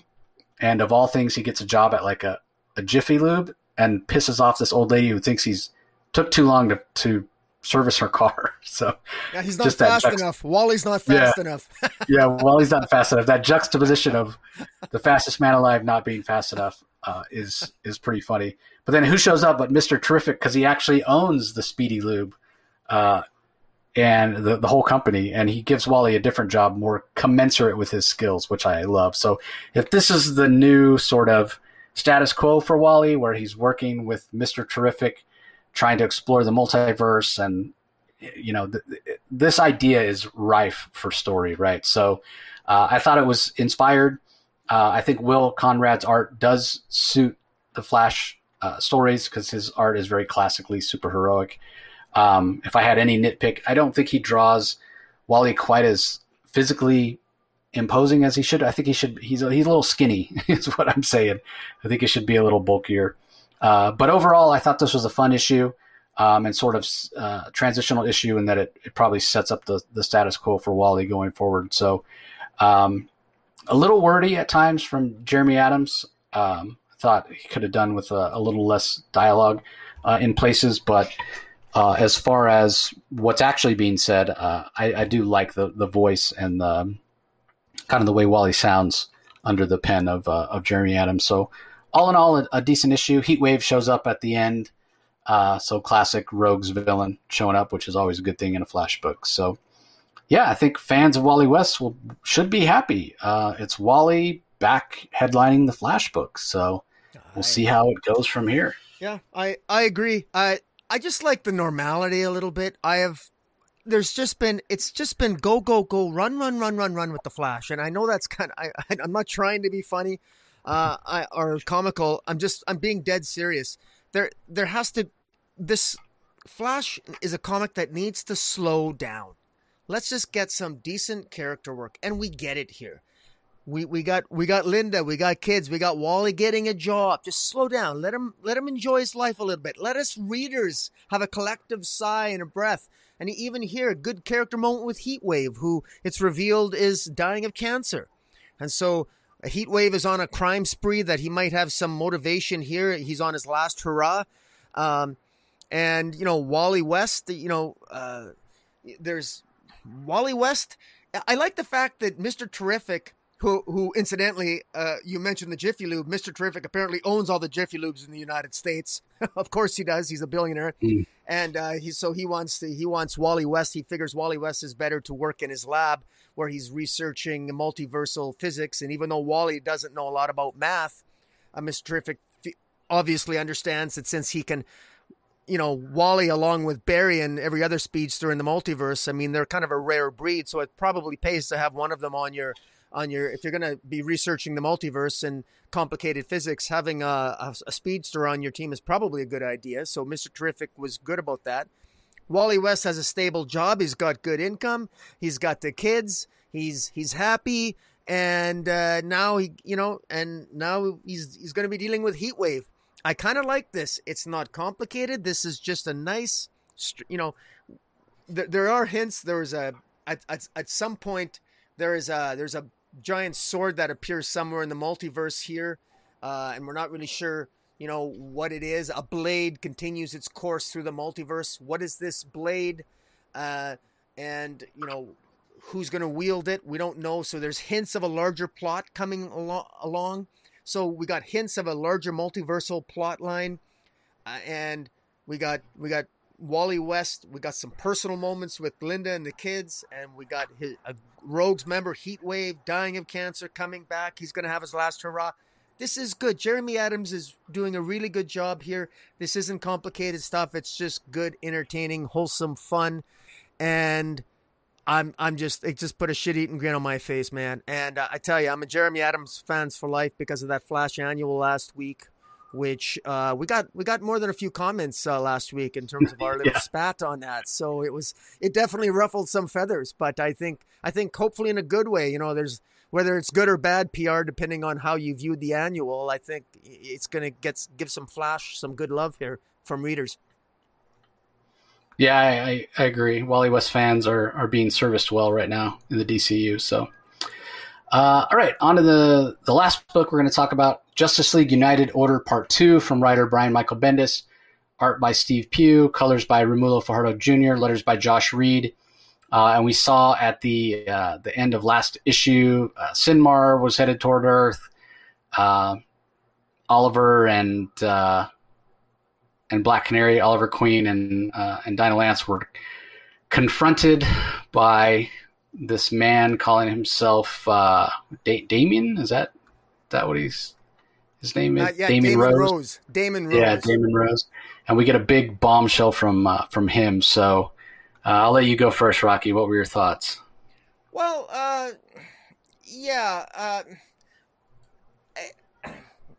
it's kind of very clearly Bendis is, and we talked about this. We've talked about this before, and whether you like it or not, it's funny. We talked about a Sheridan verse, Tim Sheridan over in the pages of Teen Titans and Shazam. He's got a Sheridan verse. There's absolutely a Bendis verse in the DC universe here.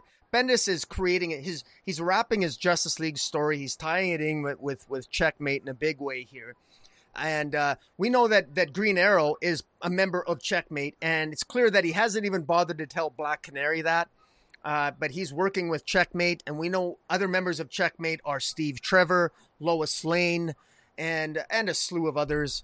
And here we have Damon Rose show up, and Damon Rose is we thought if you're reading Checkmate #1, the impression given is that this Damon Rose is actually an assassin who's going to be used to kill, as an agent of Leviathan.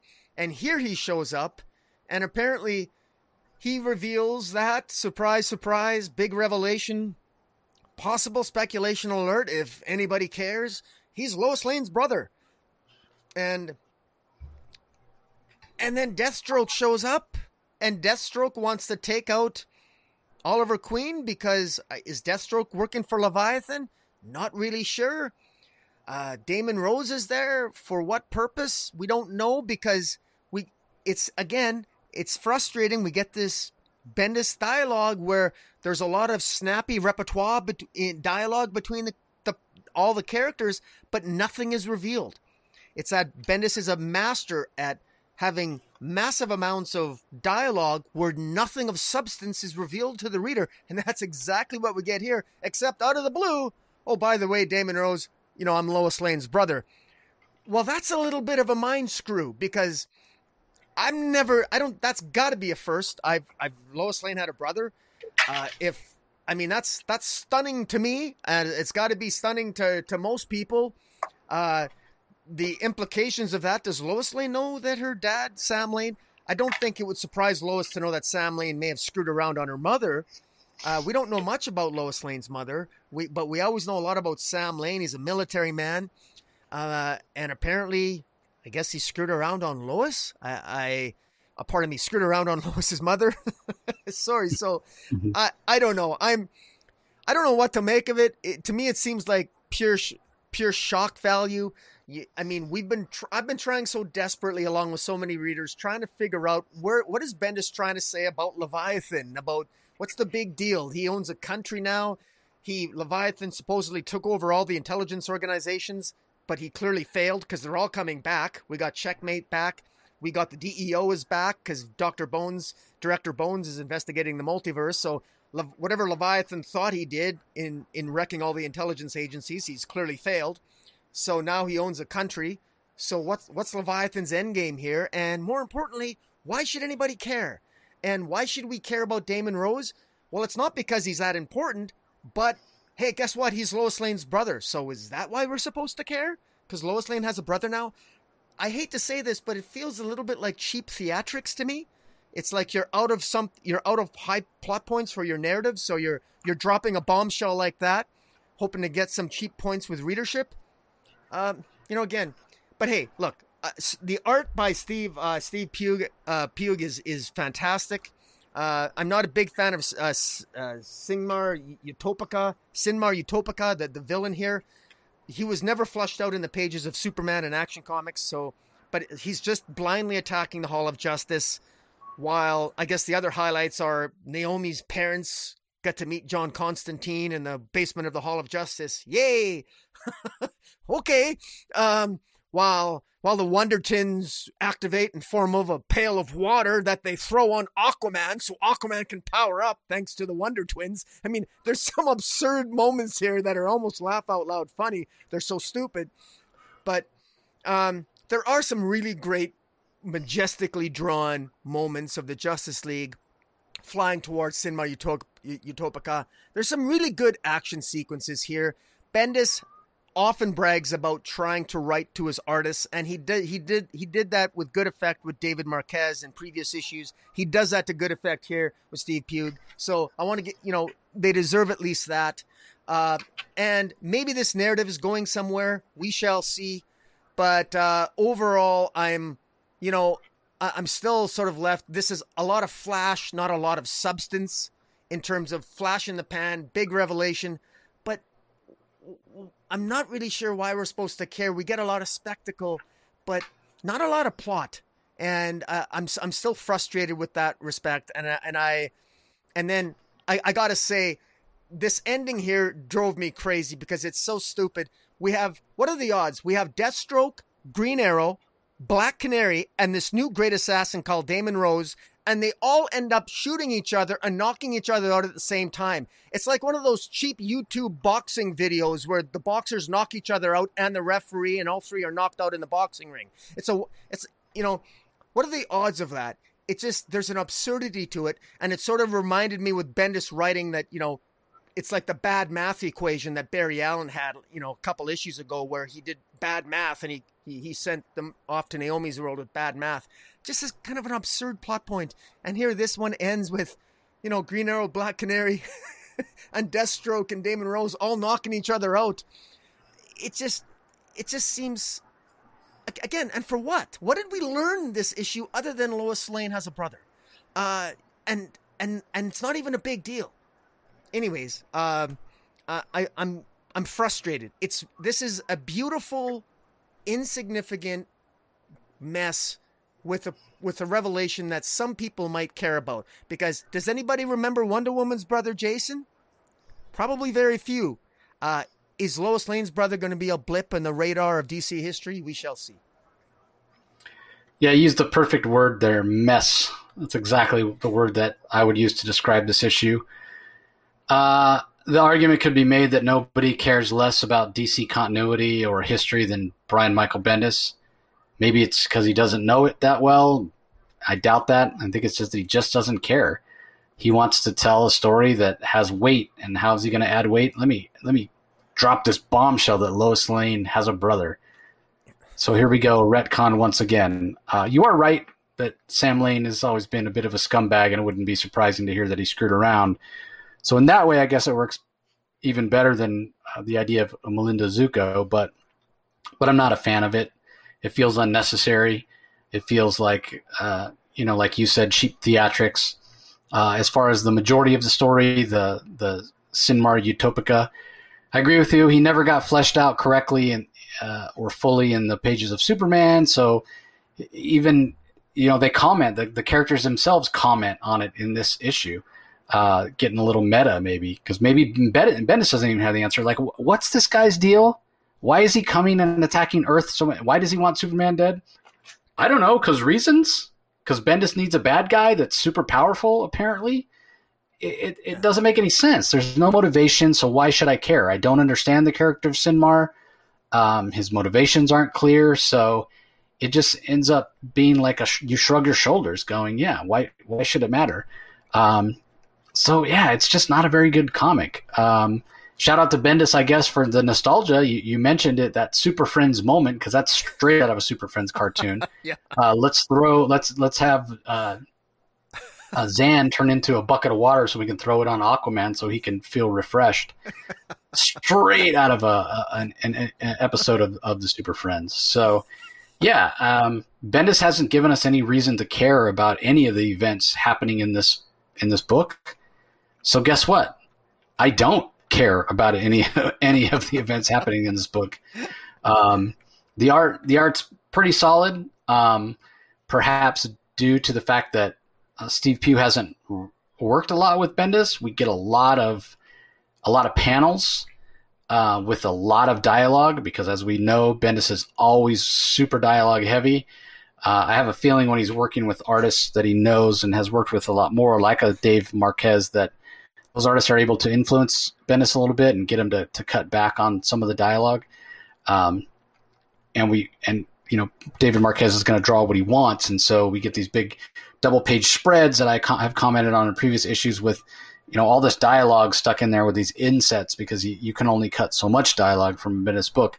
But my God, the first few pages with Black Canary and Green Arrow talking to this Damian Rose, it is just word balloon after word balloon after word balloon. I mean, you get exhausted just looking at the next page after that is even worse, Rocky. You just look at that page and people are like, God, do I even want to read this? I mean, it's gonna take me forever to wade through all that. I mean, it's just so dialogue heavy, but it's what we've come to expect from Bendis. And I guess if you're a Bendis fan, you probably like this, but I've yet to find a reason to care about anything Bendis has done at DC, because the characters just don't connect to me. And what stories he is telling, they're plot driven. I'm not saying they're good plots, but they're plot driven rather than character driven. So even though I know these characters, I'm invested in these characters, Bendis' take on the characters doesn't intrigue me. Like I could never read anything else about Lois Lane's brother, and I wouldn't care. Supposedly that's a big deal, right? Lois Lane has a brother. I should care about that. I should want to know, what's that story? How did Sam Lane have a son? Like, how come he hasn't shown up before? How is he involved in espionage and whatnot?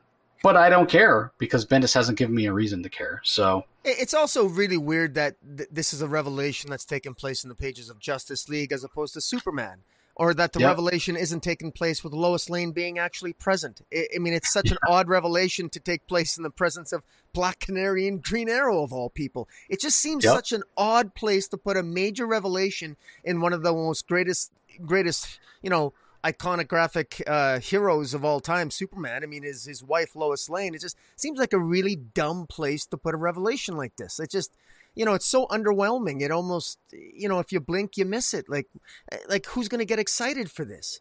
I mean, it's just, it's just so, I don't know. It's just so, I just shake my head. It's like like you said, I just don't know if we're supposed to care. Are we supposed to care? I mean, I don't know. I don't know whether I'm supposed to or not, but I don't, that's for sure. And later on when it's referenced, Lois Lane has a brother, people are going to be like, where the hell did that happen? So anyway, the backup story is The Eternal Night Part 2 from Ram V, art by Sumit Kumar, colors by Romulo Fajardo Jr., letters by Rob Lee. What'd you think of this one, Rocky? I continued to like Justice League Dark. I like the story here. This continues the story of Elnaru Rashtu. She's the 13th Night, and she, in this particular chapter, Batman helps her enter the mind of Randhir Singh, who is in the past he's a powerful psychic who in the past has worked with the demon Etrigan and / Jason Blood, and this Randhir guy, this is the old guy with the long beard, sort of strapped to the chair. He's sort of trapped in his own dreams, and the 13th Night, Elnaru, she's going to go into his mind to try to help him escape the nightmares in his own mind. And Batman helps her do that because Batman, through his use of technology, there's an interesting interaction between Batman's technology and the magics that are involved in having this Randhir Singh sort of lost in his own mind. Basically, Elnaru, the 13th Night, goes in to try to rescue Randhir, and because Randhir knows what Merlin is up to back in Atlantis, because Merlin, if you recall, Merlin entered that library of that mystical library of Alexandria, what it was, where he obtained information, and he discovered that there's a great repository of magic in ancient Atlantis, and that's where Merlin is. And this issue ends with while the 13th Night is helping Randhir Singh escape his bad dreams, the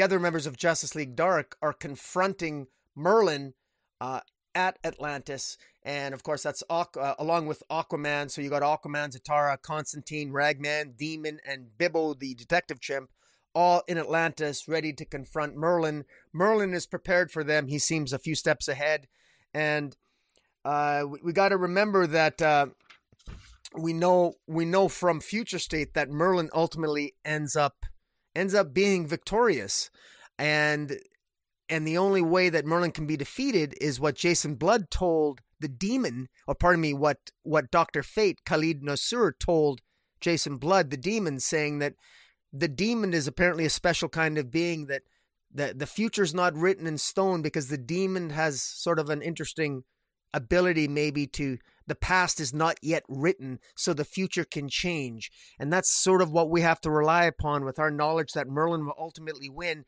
Maybe there's still hope with what Jason, the demon, knows in conjunction with Ranhir Singh, who has worked with him before, and the 13th Night. So I gotta say, reading all these chapters together, I'm looking forward to, if they ever collect this as a trade paperback, I might just buy the trade paperback of just the Justice League Dark issues, because I would much rather have, and we've said this before, we're sounding like broken records every time we review Justice League, that the Justice League Dark should be the primary story here, because it's it's just that much more of a rich, fully thought out story, but in fewer pages. It's actually quite stark, the difference in the quality of the storytelling.